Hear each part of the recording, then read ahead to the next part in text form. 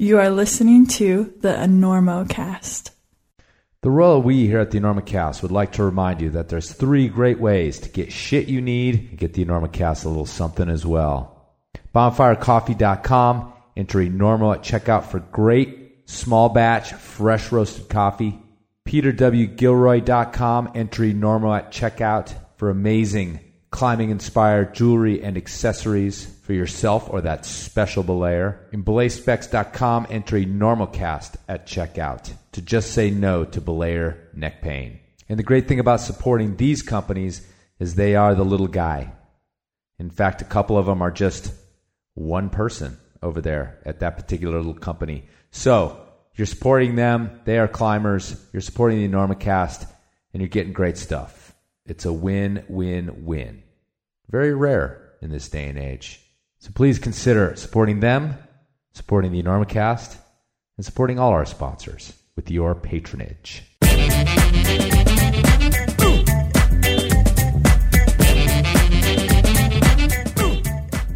You know, there's too many ways that ice climbing is miserable. The screaming barfies, somehow being sweaty and freezing at the same time, and the Norwegian death metal your partner is cranking on the dark drive to the trailhead.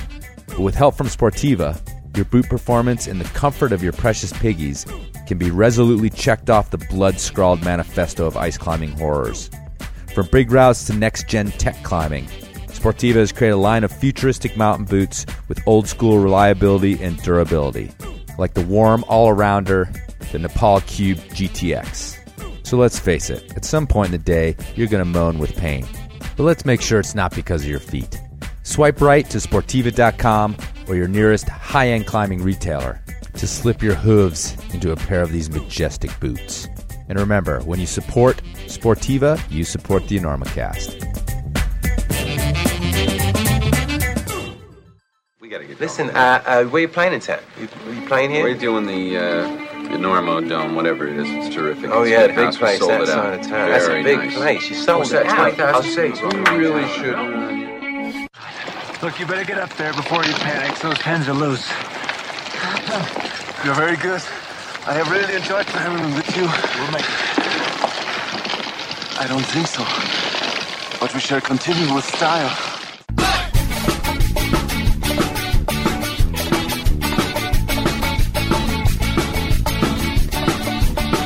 Good weather, bad weather.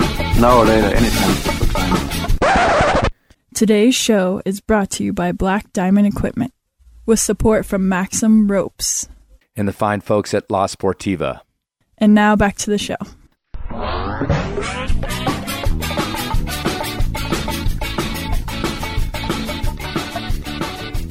Hello and welcome to the Enormocast. This is your host, Chris Kalous. It is about 10:30 here in Colorado on February 4th, and this is episode 122 of the Enormocast. On today's show, speed climbing master and current nose record holder Hans Florine. Yes, him and Alex Honnold have the record, but Mr. Florine is not a flash in the pan. He's held the record many different times over the last decade or more. So, you know, those guys are running about 225, 224, something like that, which, you know, let's face it, is about the time it takes most of us just to, you know, wake up and get out of bed and get some coffee in us in the morning, feel like human beings. They've already done the damn nose by the time you're done doing your morning poop. I mean, think about it. You're still sitting in the calf in Yosemite, wondering what you're going to climb that day, and these dudes come rolling in for some late morning waffles after having climbed the nose. Hot damn. But of course, there's a lot more to Hans than just climbing the nose. He's been around quite some time, sort of the quintessential California climber for a long time, and was an early competitor back when competitions were fledgling, especially here in the States. Was also a champion man-to-beat speed climber back in those days as well. So before we get to that, I've got 2 quick pitches. One is for Hans's book, just out. He wrote it with Jamie Moy, and it's called On the Nose, A Lifelong Obsession with Yosemite's Most Iconic Climb. You can go to onthenosebook.com, or you can check it out on Amazon. Either way, check it out. Hans would appreciate it. And then my pitch for the podcast. I want to remind you that if you love the podcast, if you love the Enormocast, or even if you don't love it, but you listen anyway, you hate listen, maybe a little bit. Anyway, if you're listening, please consider supporting the show by going to enormocast.com. Click on the Help Out tab. There's some stuff you can do to increase its reach, also to support it financially if you wish. Thank you very, very much. Without you, there would be nothing but a voice and a void. All right, folks, let's get to the interview with Hollywood Hans Florine.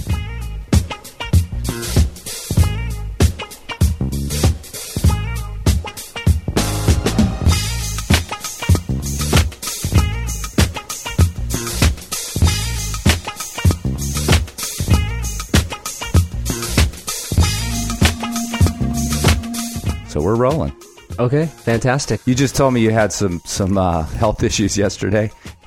Yeah, as a dad, you think you get them all the time, but I'm super healthy, I think. First cold in 20 months. A few days ago, way to start off 2017. How many kids do you have? I got 2 kids, a 13-year-old boy and a 16-year-old daughter. She passed her driver's test on Monday, so she's psyched. That's awesome. She wants to drive me up to Yosemite. So. Awesome. So I kind of wanted to start with that. We're going to get into the nose, obviously, talk about your book and everything else. But what does your life look like outside of climbing? You have 2 kids. We just got there. And you live in the Bay Area? I live in the Bay Area, Lafayette, one of 24 Lafayettes in the U.S. Okay. He's the French general that helped Washington defeat the Brits. Yeah, he was a big fan of the American idea. Yeah, well, it's probably just that it was anti-British. That's all that he liked, but whatever. So there we digress from climbing. I live in Lafayette. It's 22 miles east of San Francisco, total suburbs, very white, very no crime, low culture.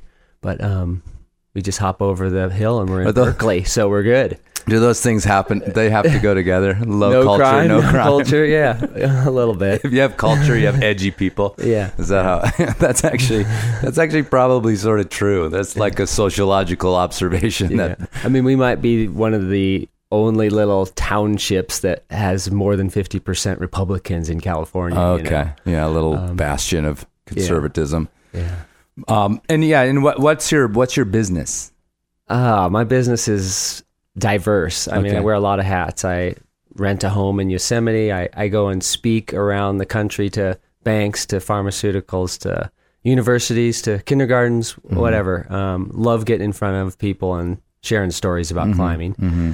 But my, I guess, day job is Touchstone Climbing's good enough to let me manage or lead one of their communities. The Diablo Rock Gym is out there in the East Bay. So cool. That's just 7 miles from my house out in Concord is where it's at. Oh, nice. Yeah. Well, so you've got at least this kind of like thing that's connected to your community there versus flying around and talking to strangers. Yeah. And, I was a yuppie, kind of not your normal dirtbag climber. I was a yuppie and worked down in LA with suit and tie for a couple of years and commuted out to Joshua Tree. And I kind of thought when I took off and went full-time climbing, and I stress I went full-time climbing in the 90s, I didn't become a professional climber because that really is an oxymoron, especially back then. I mean, I pounded nails to go climbing, right? Right. But I wanted to stay out of climbing as a business or as work because I didn't want it to taint how much crazy fun I had climbing. Right. I'd go and do taxes or do accounting or marketing or anything other than teach climbing or work at a climbing gym because I thought if I worked at a climbing gym that it would ruin it for me. But it's taken my maturity up to when I was in my 40s to finally go, I should manage a climbing gym and see how it goes. And now I'm 6 years at it and just love leading the community and introducing people to the psyche of climbing, I guess. So you're just kind of like gave me a little bit of a timeline. So you were working in LA, right? As just a working guy, suit and tie. Were you climbing then? I was climbing, yeah. Okay. Learned to climb in college, so. Okay. And then at some point, did it look like somebody who, just got tired of that thing and kept being drawn more and more to climbing? What was sort of the thing that got rid of your tie? Well, what was in your fantastic is that right then in the late 80s was the first time they had competitions. They had the first Arco in Italy. They had the first, national event in the U.S. And I remember we submitted resumes to Jeff Lowe to decide who could go to the nationals. It wasn't like, there had some ranking system because there was no competitions to rank people from. So, you'd send in, I onsighted this 12B in Joshua Tree or something ridiculous, or I climbed some cement structure that we put up underneath the freeway. Like how is Jeff Lowe supposed to decide you should go to a comp, right? Or I won a event on the side of Sport Chalet, a 20-foot high wooden structure that 10 people attended. So like, what does that matter? Right. But I went to the national event at Snowbird and I did okay. And I just freaking loved it. I didn't do exceptionally well. I mean, I won speed event, but like, I don't remember what I did in difficulty, probably 10th place or something, right? Or 15th. It didn't matter. So you're talking about like the infamous Snowbird, right? Allinger pulls the roof.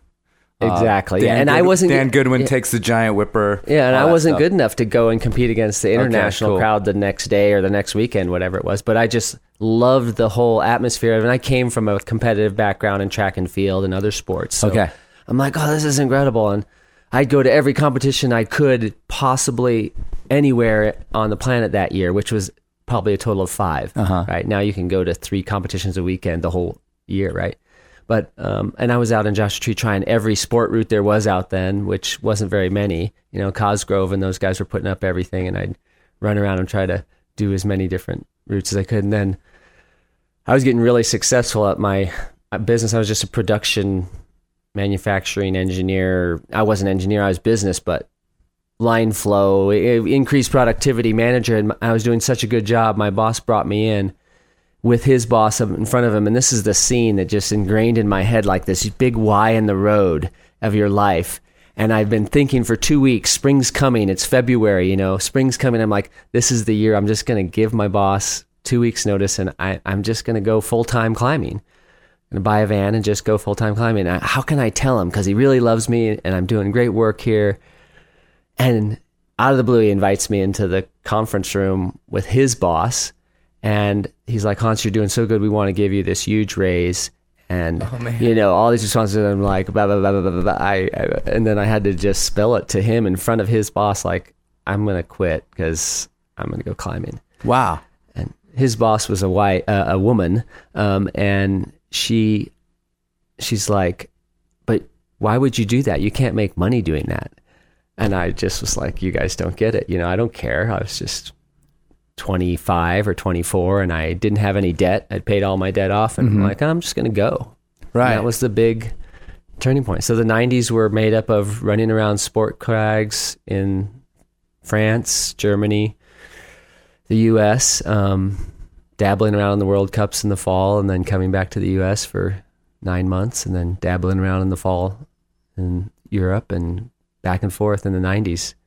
How I got this string of things in Yosemite is kind of odd because 90s was really a focus of sport climbing for me. Yeah, I was about to ask you that question because you're so associated with Yosemite and the Bay Area and everything else. Yeah.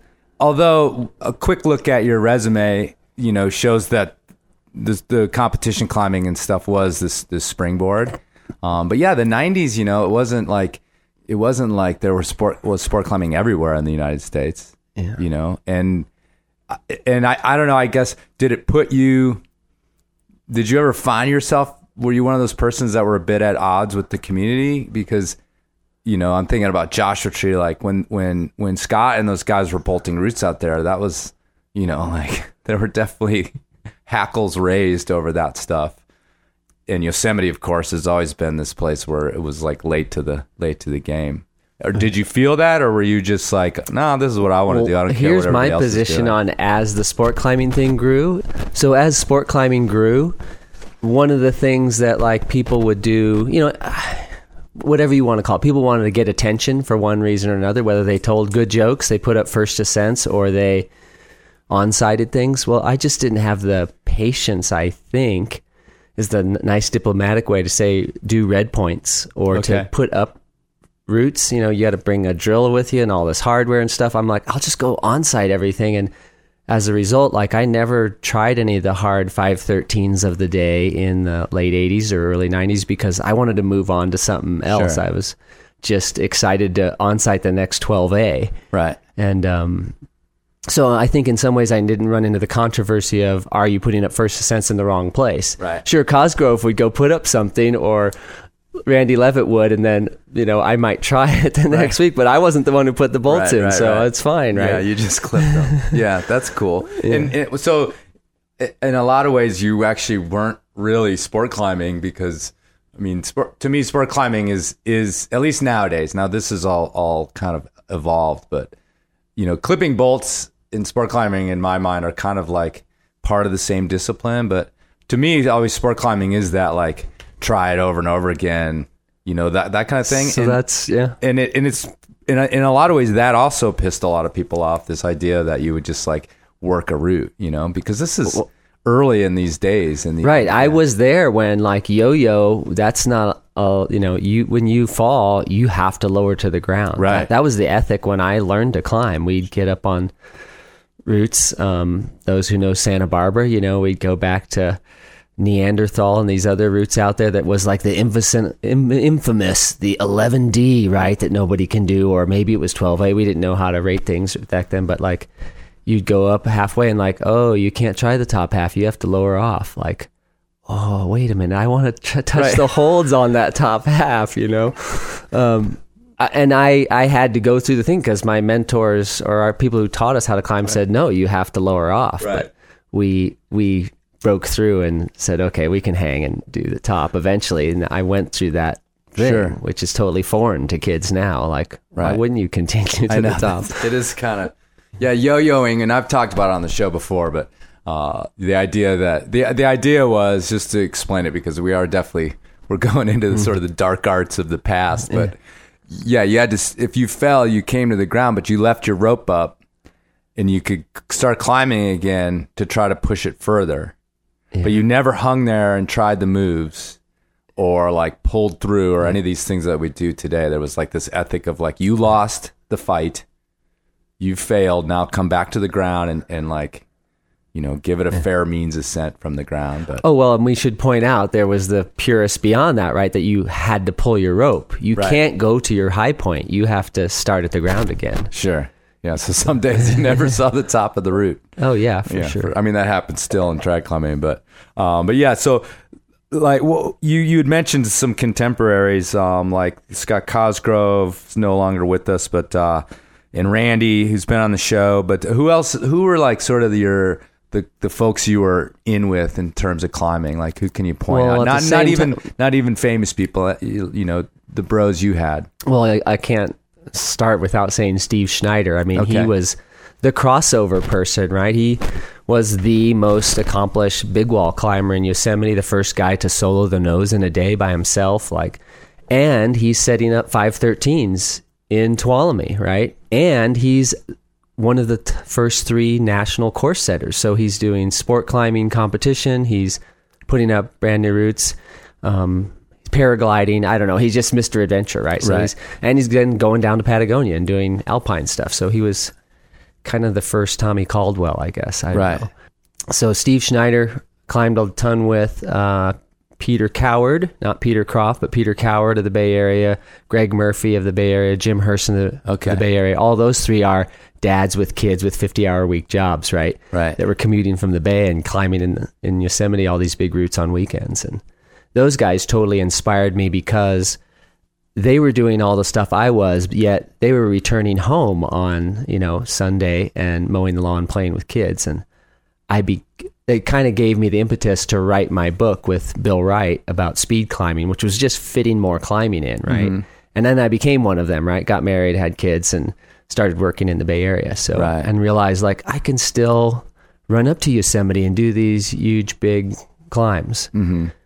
So in this evolution where you're doing all the sport climbing, comp climbing, is this also where you're sort of laying the groundwork? Are you trying to be one of these all around guys that like Steve I wasn't actually you? trying to be, but I just found myself, hey, Steve would invite me up and, hey, let's go do, I don't know, the heart route in a push. I'm like, I don't know what that is. Okay. And I just tie in at 4 a.m. in the morning, and here I was stuck for 28 hours with Schneider and Peter Coward, right, doing this route.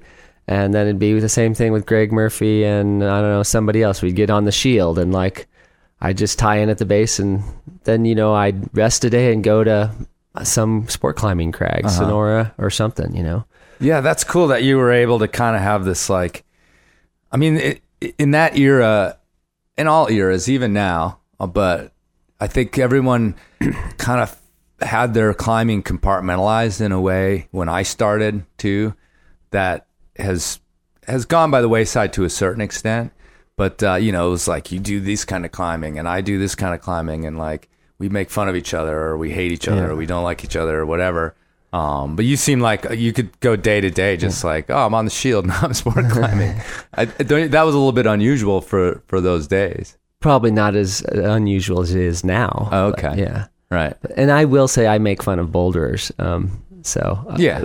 I have bouldered and I've done bouldering events, but I think bouldering is training for climbing. Right. Yeah, me too. But that's because we're old. That's just the way it goes. Yeah. And also because, at least in my part, I'm not very good at it. So it's much easier to make fun of it than to go and try to do it. But I'm a total heretic or whatever. Right. Hypocrite is like, I like campusing, which is actually training for bouldering. Right. You know, right? It's even one less move than bouldering. Right. So you like campusing? I like campusing. All right. Because I think it's because it's so quantitative, right? Like you can really measure how bad you are and then like improve a little bit by just the slightest measurement. You know? Mm-hmm. Well, this is all going to lead. No, it doesn't have to lead to it, but like the Olympics, right, got announced in August, and there's all this out there about like, oh, it's bad that we're in the Olympics because it gives too many more people will be there, or it's bad because of the format, like people have to speed climb and boulder and difficulty climb, right, or sport climb. And I'm like, well, they're not like asking you to climb Everest and then go bouldering, right? So like, and they're complaining like, well, and a mile runner would never be asked to do a 100-meter dash, right? As if like that's a good comparison. Well, whether it's a good comparison or not, like we're not being asked to climb El Cap. And if a 3,000-foot endurance climb was in the Olympics, I'd be busting my ass to train because I'd be psyched. You know? Right. But they're not, they're just, it's all things that require something from 6 seconds to 3 minutes, right? Right. So now you have this kind of a little bit out of the ordinary background in competition speed climbing. And I'd say it's out of the ordinary because it's never really been a huge discipline for Americans. Right. Do you see that? I mean, you just brought up the Olympics, and I was reading about that, and I'm like, I wonder if some of these, these boulderers and these sport climbers can turn to you in the next 4 years for some training in this, because who else are they going to go to? They better. Yeah, they better turn to me. Now, I mean, we have a team at our gym, and at Touchstone has 11 gyms, and we have a really good team, and there's people practicing on speed because the juniors recognize it and have for a long time, and it's part of the games. Mm-hmm. But here's my comment on like, well, why aren't Americans as good at it as Europeans or whatever? I went 15 speed competitions, never having lost one. Even going and taking on the famous Jackie Gauda from France, who never lost a speed event. That was his second place. Until you rolled up. Yeah, and then of course, months later I went to Arco, and then I got my tail beat. I took second place or something and that was funny because I won. I'm going to go tangent all the time on these stories. Like, do it. That's what this is for. Arco, Italy, I won 3 million lira for taking third place or something in the speed event. And I'm like, oh my gosh, 3 million lira. I'm psyched. $400 or something. Yeah. And now people listen to the show. Well, what about the euro? Well, they didn't have the euro back then. No euro, yeah. It was actually like $1,200. Oh, nice. And so I was set for like 3 months in Europe with that. It was super fun. And I'm like, what did they get for first? My God. Yeah. Did they get 1 billion lira? I don't know. So, what years were that? That was 92. Yeah, because I won the World Championships in 91 against Jackie Gauda, and then Arco felt compelled to invite an American. Well, because I was the world champion. So here's a comment though about speed. Like the Eastern Bloc folks realized, like, wait a minute, they're giving away a rope. At World Cups, they give $5,000 to the winner of difficulty, and they give a rope to the winner of speed. Or they might give them 500 Deutschmarks, right?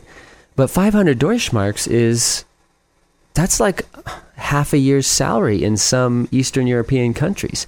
So they're like, well, shit, we could train just speed and make a living, right? And that's what happened in the X Games is I won the first 3 X Games in a row, even though there were Eastern Bloc people competing. But then they raised the prize money to, I don't know, $5,000 at the X Games. And Vladimir came over and won. That year is the first time I ever lost on U.S. soil. And it's, well, those guys just could train speed all the time. Right, yeah. Right. And suddenly the incentive became like a big deal for those guys. Yeah. And I remember it was $5,000, and you could look up in Ukraine, the average household income was $3,000 or something for a year, right? So you're like, if the prize money here for speed or difficulty was $30,000, you'd have a lot more competition, right? Yeah. So. I'm glad you brought up the Olympics because I definitely wanted to ask you about that. But let's roll back a little bit to your climbing and start talking a little bit about your obsession with the nose. So I'm handling here my new book, On the Nose, A Lifelong Obsession with Yosemite's Most Iconic Climb. By me, of course, with Jamie Moy, who's a adventure journalist writer from Boulder. The book marks my 100th ascent of the nose. And like, why 100 times? I tell people, like, the nose is like the Everest of rock climbing, right? Everybody wants to go do it once. If you're a mountaineer, you want to go to Everest, right? If you're a rock climber, you got to go do the nose. It's just the most incredible route. It's a huge hole in my resume. Oh my! I was in Yosemite for years. I climbed El Cap 10 times. Always like slow whack and dangle, day on 2 pitches a day type climbing. And I never did it, but I'll get it done. I swear. But yeah, it's actually the biggest, most like gaping hole in my resume for someone who like climbs in the black, climbed in Yosemite, like big route granite climber. Yeah. The downside is that once you've done it, every route pales in comparison. So there is good logic in putting it off. Good job, man. Thanks. Yeah, I can like look forward to something. Yeah. But anyway, so yeah, you're talking about the nose. So what brings up like the nose, why do it multiple times? I didn't like big wall climbing. I tried the Salathé and was stuck on it and lost weight and ran out of food and bivvied hanging in my harness. And I failed to climb the nose my first time, got up 4 pitches in 14 hours. That's good to know for everybody. Yeah, I was at Sickle Ledge and it was getting dark. It was like, we probably averaged about 3 hours a pitch, right? Or 4 hours a pitch. And we knew we couldn't make it. So we just rappelled down and went back home to college and came back the next year and took like 3 days on it. But I thought it was vertical camping, and I thought like it's just, you live in California, you're a climber, you need to say you've done El Cap, or you need to say you've done the nose, and it wasn't that negative, like, oh bum, I got to go do it, but like, you should do it. You should do this vertical camping thing. And I was kind of done, but something stuck in my head. Like, I didn't know Steve Schneider at that time very well, other than I saw that guy. He's that famous blonde shapoopy guy at the competitions or whatever, and he's putting up all the hardest routes. And I said, hey, Steve, would you go up the nose with me sometime, and let's just see if we can get the speed record, because some Europeans own the record, and it should be owned by Americans. And the only reason he said yes, I think, was because he thought I might do it without him. And so we went and got on the route, and I fell like a 25-foot fall on the second pitch. And I know he must have just been scratching his head like, can we just wrap off now and like I can go hide in the forest? You're like, no, man, I could do it. So, and there we were in our tights, the same outfits we'd wear at a sport climbing competition. Like, he had pink tights with lace on the side. I'm so tempted to do a shapoopy impression right now, but I'm sure mine sucks, so I'm not going to. But oh man. Yeah, exactly. So but then later, to his amazement and mine, we passed Steve Gerberding and Bankston, who were kind of like the hardcore best single wall and a push sort of guys. And we passed them in the Snowflakes, and they were doing nose in a day. They probably did it in a total respectable time of 10 or 12 hours. We happened to do it in 8, which was the record, because the old record was 9. And when I got to the top and I didn't have a 50-pound or 100-pound haul bag and gear hanging all over me, I had probably 15 pounds of gear on me between the rack and the rope we had. And we hiked off, and we were down by the afternoon, and we actually had sandwiches and beer with my parents in lounge chairs. It's just like, this is cool. You can do a big expanse of rock in a morning or a long day and come down and be back at your lounge chair and have a beer and a sandwich. Right. And I thought that's kind of the coolest time frame adventure. I think my body ate that up. It's like, let's go hard for 8 hours or 10 hours and be back to camp. Just totally loved it. So every chance I got that Steve invited me on, Son of Heart or the Shield or whatever hard route, I'm like, well, will we be done by 4 for sandwiches? Right. And I'd get stuck and we'd be up there for 30 hours and we'd be miserable, but it was done and over with. So he made me just love it. And then people would come to the valley and they'd want to do the nose, and I'd want to climb with these different people, whether it be Lynn Hill, the famous Lynn Hill, or I don't know, Wolfgang Gula came and I almost climbed with him on the nose just because he was in town and I knew him from staying with him in Europe. But I got to climb with all these other great people. Tommy Caldwell, Beth Rodden. I took Beth Rodden up her first big wall, which was the nose, and it became this sort of introduction. I could easily talk to and go climbing with or adventuring with anybody in the climbing community. And be done by mid-afternoon. And it's different than going bouldering with somebody. And I don't mean to be little bouldering, but if you went sport climbing with someone for a day, you may or may not remember it 20 years ago. But the nose is an adventure. It's a huge commitment. It's something that takes people days and days normally.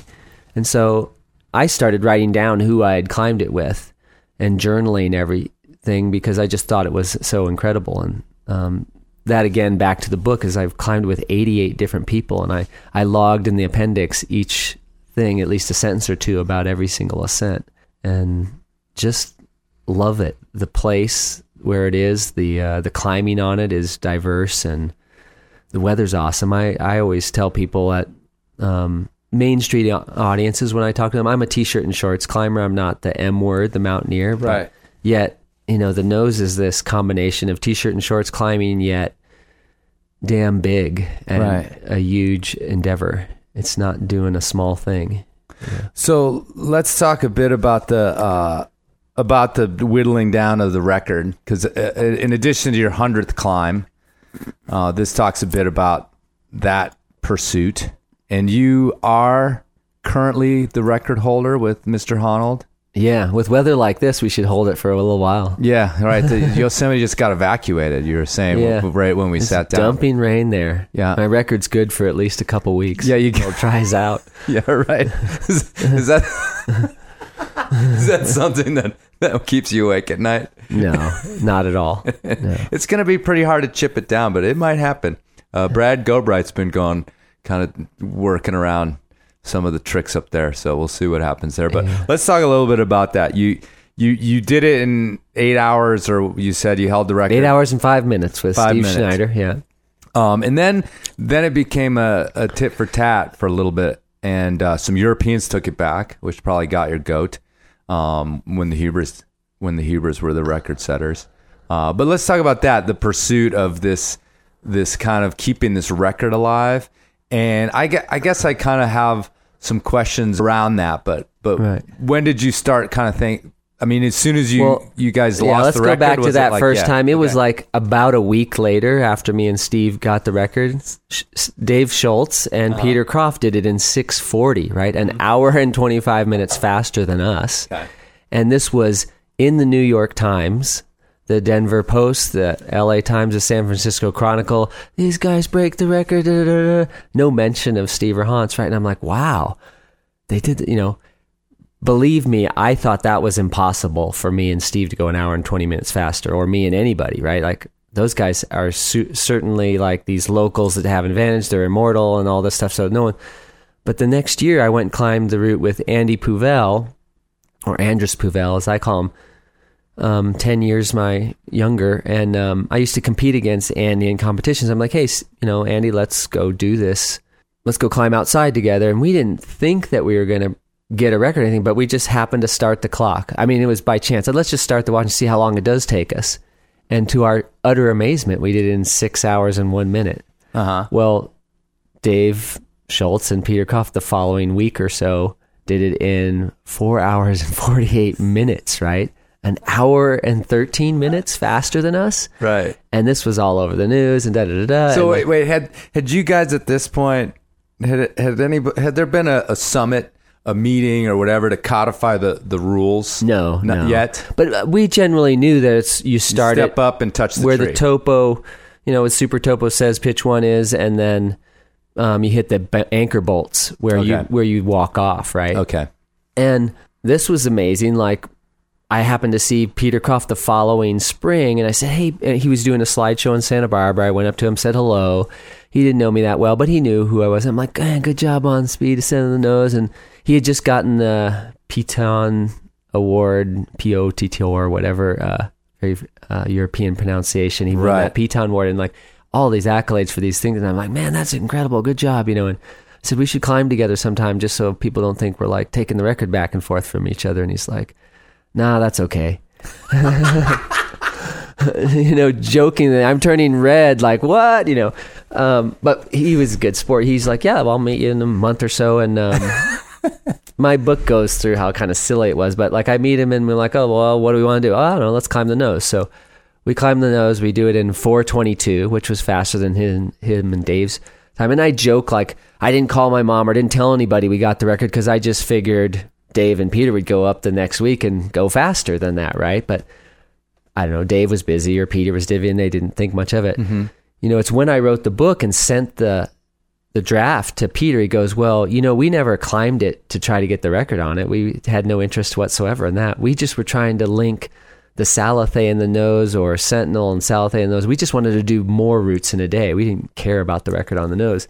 Just by chance they broke it. So. Right. And I didn't really understand that until he corrected our draft, which is great, Oh, so cool, he wasn't competitive with us at all. He was just trying to fit more climbing in, So I think a lot of competition ends up being like that. One side is like really like serious about it. The other side is like, okay, sure, whatever. Yeah. So, but I mean, at some point, you guys, when you're lopping off hours, then stopping the watch, all that sort of thing. And then also your tactics probably are, here and there, we're trying to go a little faster. But once you get down to minutes and then seconds, I mean, when did you like really start to, sit at home and start to figure out some ways to cut these like that pretty much was things? Like next turning point 9 years later, right? When Dean and Timmy took it out. Okay. And I should point out, this is, you asked like why 100 times, why didn't I just not do it? But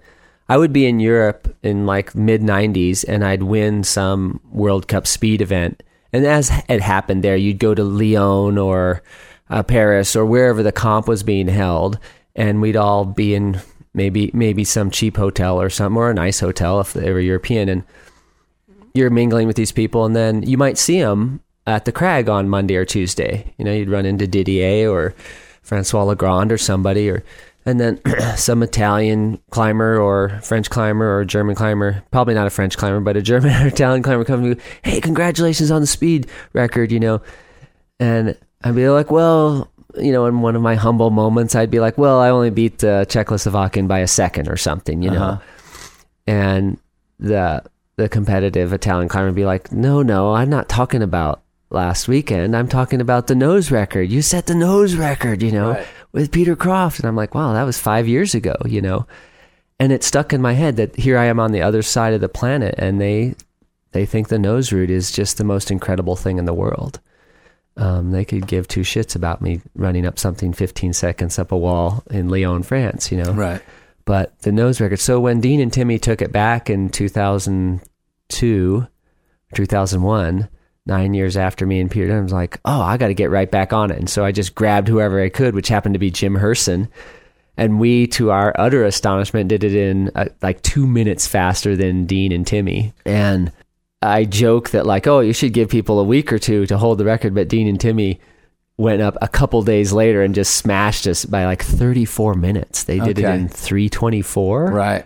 Yeah. So they had it down. They were cooking fast. And then like a year went by. Yuji showed up and wanted to climb the Salathé, and work on other stuff. And I'm like, hey, usually let's go up a run up the nose to just kind of get used to granite. And we did it in 3:27. We didn't get the record, but we missed it by 3 minutes. And it was Yuji's first time ever trying to go up the nose in a day fast. So I was like, can we go again? And he's like, yeah. So he was that same sort of sight, because he had climbed it the year before with me in like a day and a half. We were trying to see if we could free it. And we freed everything but the great roof and the changing corners. Sure. But we came back and did it a week later in 2:48. So, and this is where we started looking at me, and you just started looking at the topo and go, well, you take this lead, I'll take that lead. How can we pendulum through? And we even I even did like a little, not a podcast, but what would we call those? A webinar where I invited people to come, and I put up little Post-it things, and the thing goes, hey, and I think I may have had 10 people sign on to the call, and we said, how can we go faster? And we kind of workshopped it, right? Okay. And Tom Frost was on the call. Oh, nice. Which was totally awesome. And he was like, why don't you guys do this on the pendulum, and this, and like, he gave us ideas that kind of logistically helped us out, and for those listeners who don't know, Tom Frost did the second ascent of the nose in 1961. Yeah. And probably was the birth of speed climbing. Him and Royal Robbins found out that they cut like years off the first ascent, actually. Right, 3 weeks, right? No, but Roper went up the Stek Salathe in something like, I don't know, 9 hours, right? Which had never been done, I think, one time in a really long day. But they went up and did it in 9 hours, and Royal's like, well, we got to show them how speed climbing really is. So him and Tom Frost went up and did it in 6 hours or something. And I tell that story because 40 years to the day, or not the day, 40 years to the month or something, I went and did the Stek Salathe with Tom Frost, and we took like 8 hours. And I'm like, shoot, I can't go faster than Royal Robbins, 40 years ago. And they had pitons, right? They were pounding pitons. Me and Tom Frost had all these fancy cams and stuff. And must have been, that's it was a respectable time. Yeah, we did it in 8 hours, but not as fast as Royal Tom Robbins. Frost is, he's not in his prime. Yeah. So that's a pretty good time, actually. But back to where we were was that, Yuji and I actually had to look at the topo and decide who's going to lead what. And this is one of the changes in sort of tactic was, I'm like, Yuji, why are we switching leaders? Because when I catch up to you, I'm exhausted trying to keep up with you. And then I got to lead. That doesn't make any sense. Why don't you just lead the whole thing? And he's like, okay. Yeah. It could have been either way. I could have led the whole thing or he led it. But I said, why don't you just lead the whole thing and I'll stay on the back end? And that was kind of this turn in thinking that's just smarter, right? So that's what we did, and it worked good for us. Yeah. And so let's go down and finish the logical thing, and then I got some techie questions for you. So 4 years later, the Huber brothers got purportedly $1 million filming budget, right, to do a documentary on getting the record on the nose and doing these other things, and that was really a big boon for the climbing community because they were getting paid all this money to haul loads up for them. And I know so many dirtbags that like made serious money hiking crap to the top of El Cap. And I made this little audio CD set on how to climb the nose faster, right? And I came down and gave it to the Huber brothers and go, oh, you guys should listen to this, And they're like, no, we'd be fine. We just go faster. And I'm like, come on, you guys, listen to my CD. But, I talked through with them how they were doing different things. And funny. Was that CD available commercially? Oh, yeah. I sold thousands of them. Is it still out there? Now people download it. I'll give you one actually because it's a collector's item. People download it now. Okay, cool. So if you see me somewhere out there and you guys hit me up and see if I have one with me. You're just trying to get them out of my garage. You're like one of those bands that like have a boxes of CDs in their garage. Anyway, so the Hubers.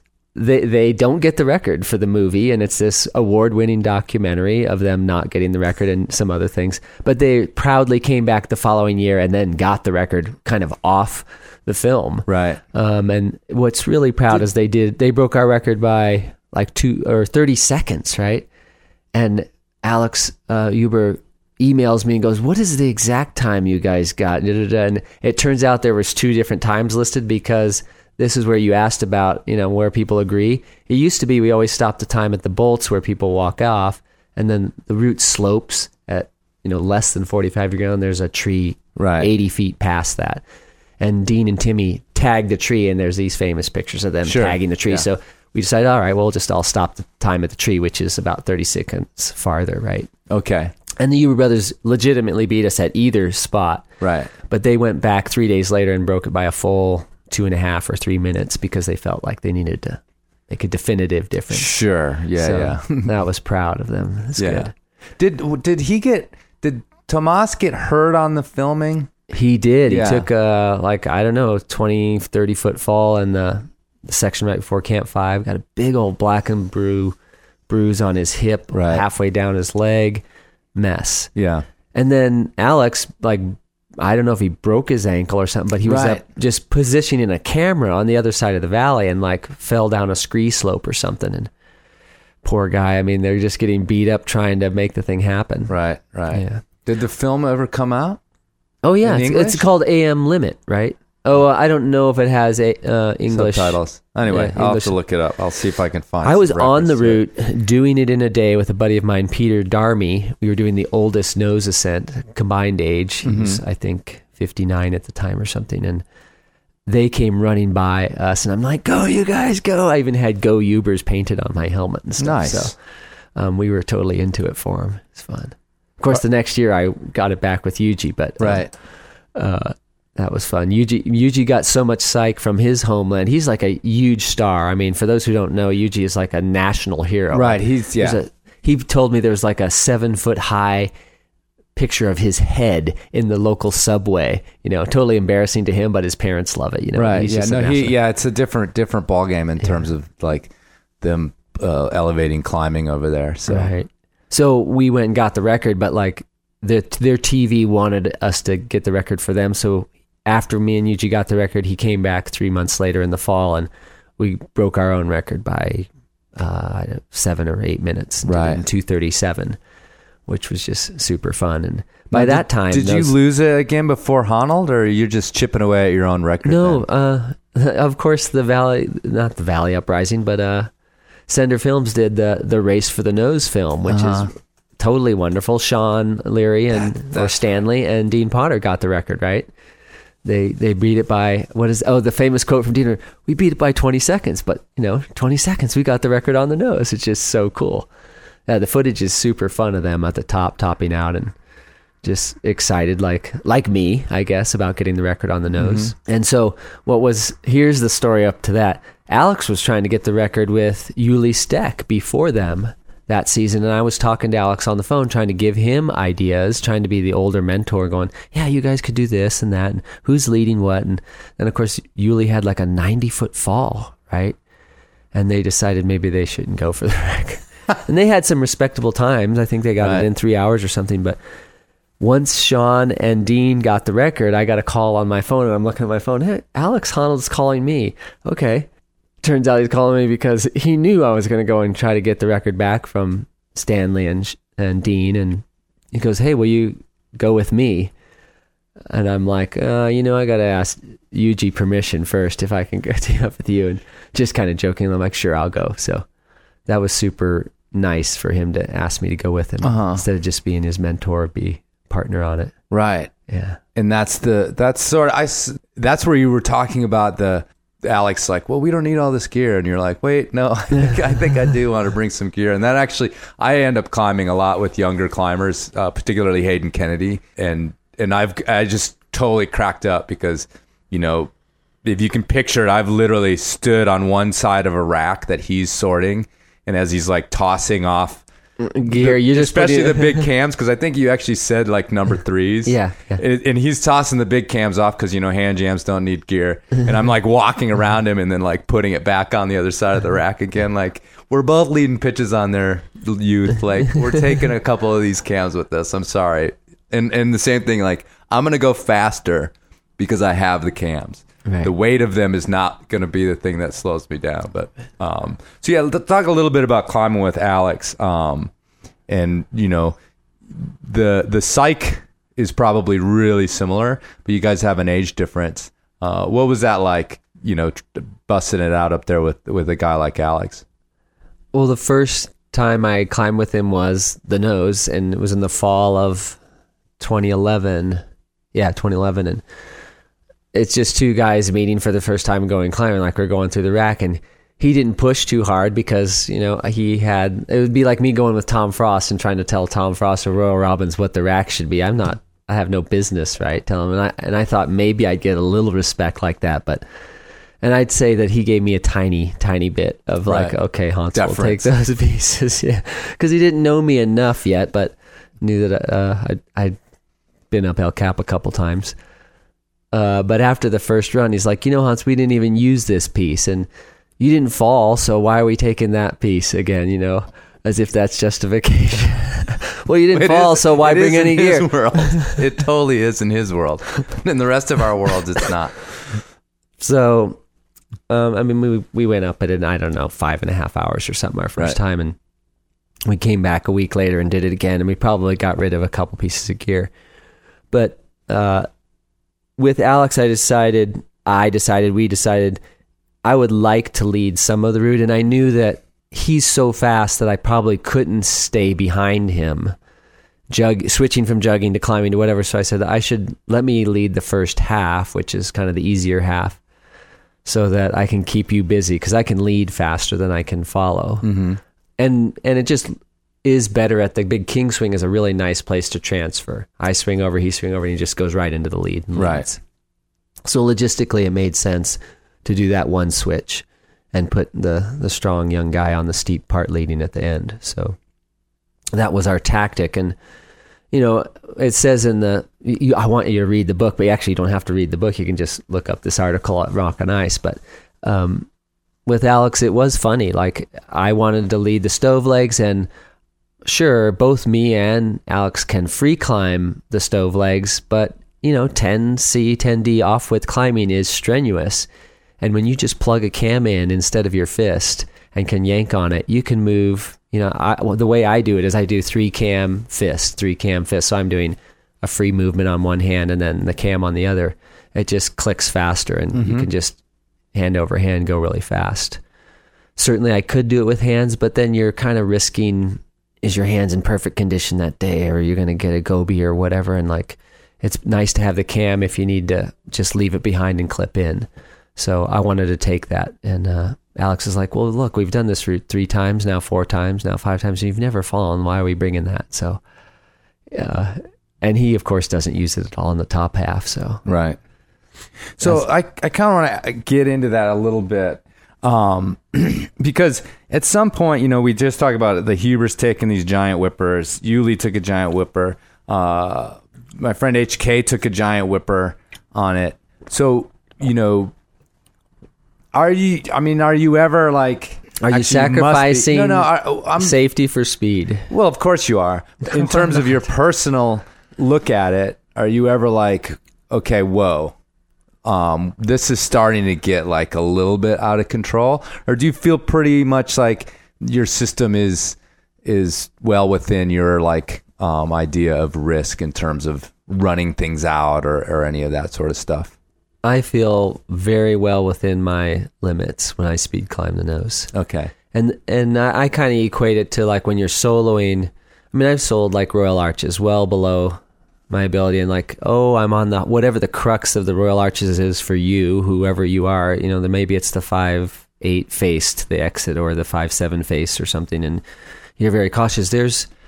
All there is above the neck composure, right? Your head's ability to like calm and go. But like when you have a rack of gear on you, if you're on the nose, there's no place you can't clip a bolt or place a piece of gear.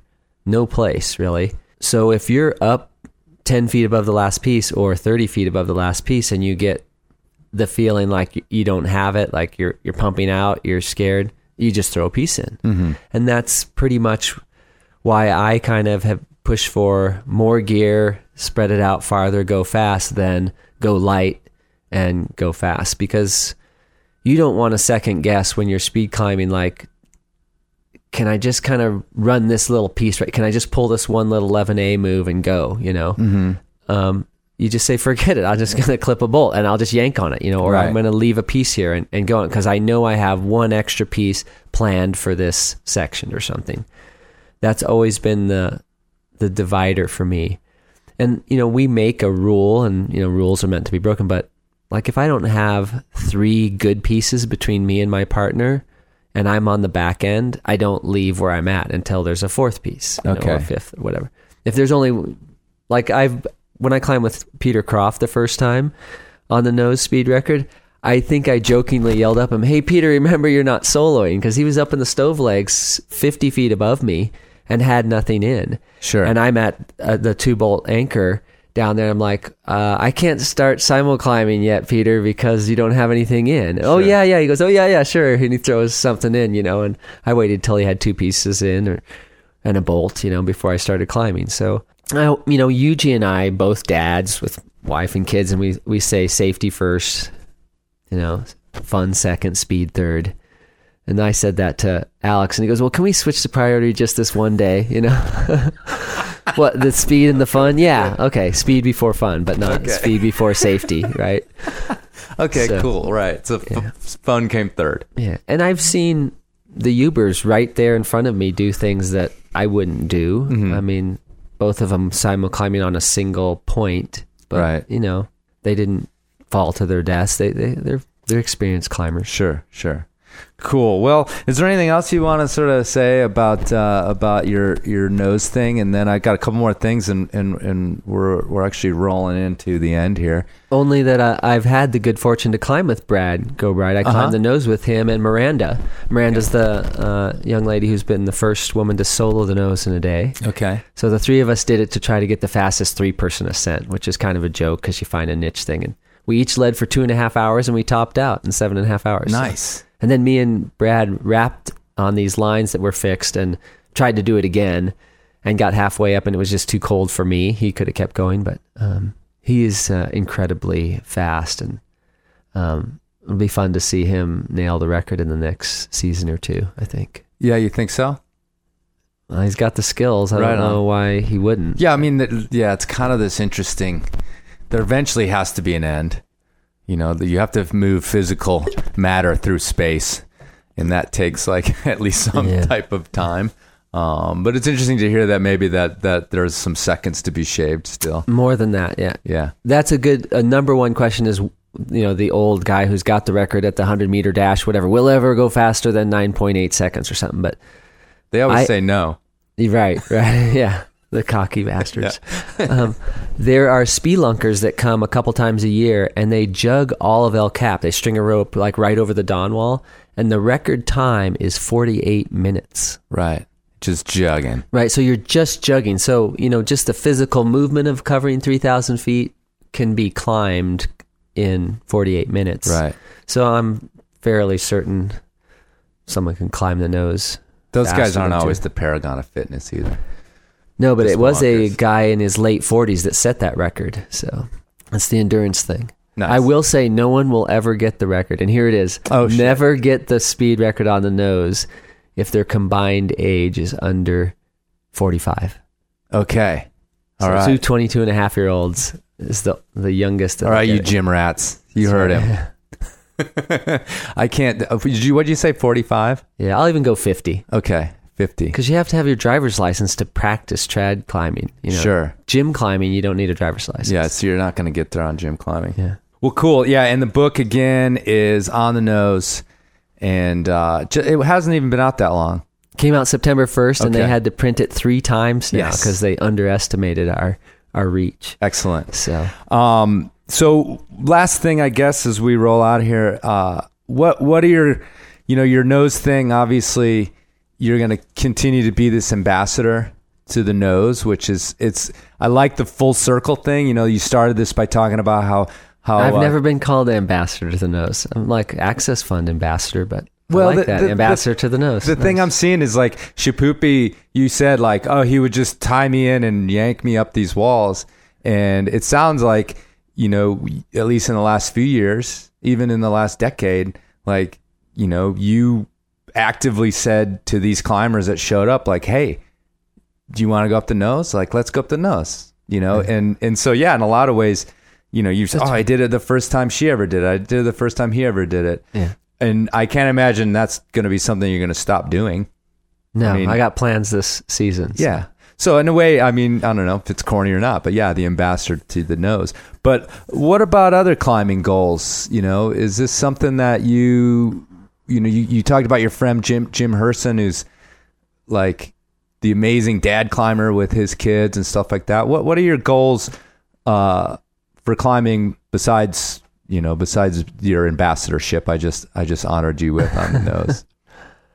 Well, I mean, I'd love for my kids to climb in Yosemite. They have climbed some. My daughter went up the nose the first 4 pitches.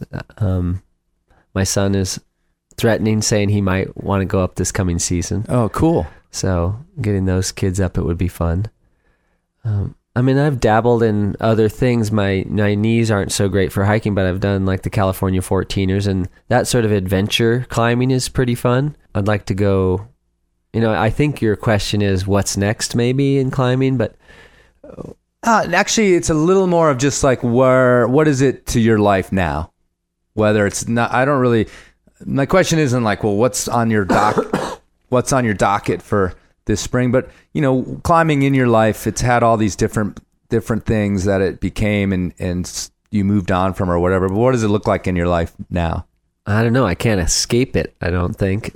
So what is climbing like in my life? It's consuming. I mean, I'm in the community. I go on a book tour and I ask in the audience, raise your hand if you've climbed El Cap. And at Berkeley REI, 20 people raised their hand. I said, how many of you people climbed El Cap with me? And 9 people leave their hand raised, right? And I'm like, oh. And I did the same thing at the Pearl Street Boulder bookstore. 20 people raised their hand in the audience that they've climbed El Cap. How many of you climbed with me? 6 people raised their hand. So I'm in the climbing community. I love it. Just, love that I've got such a reach of different people that I've climbed with. And I think I'm going to continue climbing with different people, whether it's Hazel Finley visiting from England or Anna Pfaf or Chris. Yes. Yeah, we can do a live broadcast. That's insane that, there's good cell reception on El Cap. I mean, as evidenced by the Donwall media thing, right? That'd be pretty fun. Huffing and puffing, we can do a podcast from the Kingswing. Nice. Just love it, 52, and I feel like I can keep kind of climbing for another decade or 2. All right. 3. Cool. All right, well, thanks for sitting down, Hans. And it's been a real pleasure, and I'm glad we finally got to meet. Yeah, me too. Thanks for taking the time.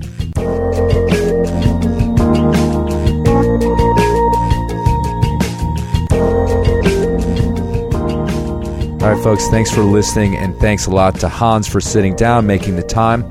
Couldn't tell maybe, but it was quite early in the morning. It's like 7:30, and that's pretty early to be recording the Enormocast. So it was the only time we could make it happen, and I'm so glad that Hans did. All right, by the time you guys hear this, I will probably have conquered Cody, Wyoming by the time you are listening, at least a Barstool. But yeah, I've been, climbing some ice the last couple years. Couple few pitches in two years. So, don't call it a comeback. I mean, seriously, don't call it a comeback. Okay, folks, be safe out there, and remember to check your knot.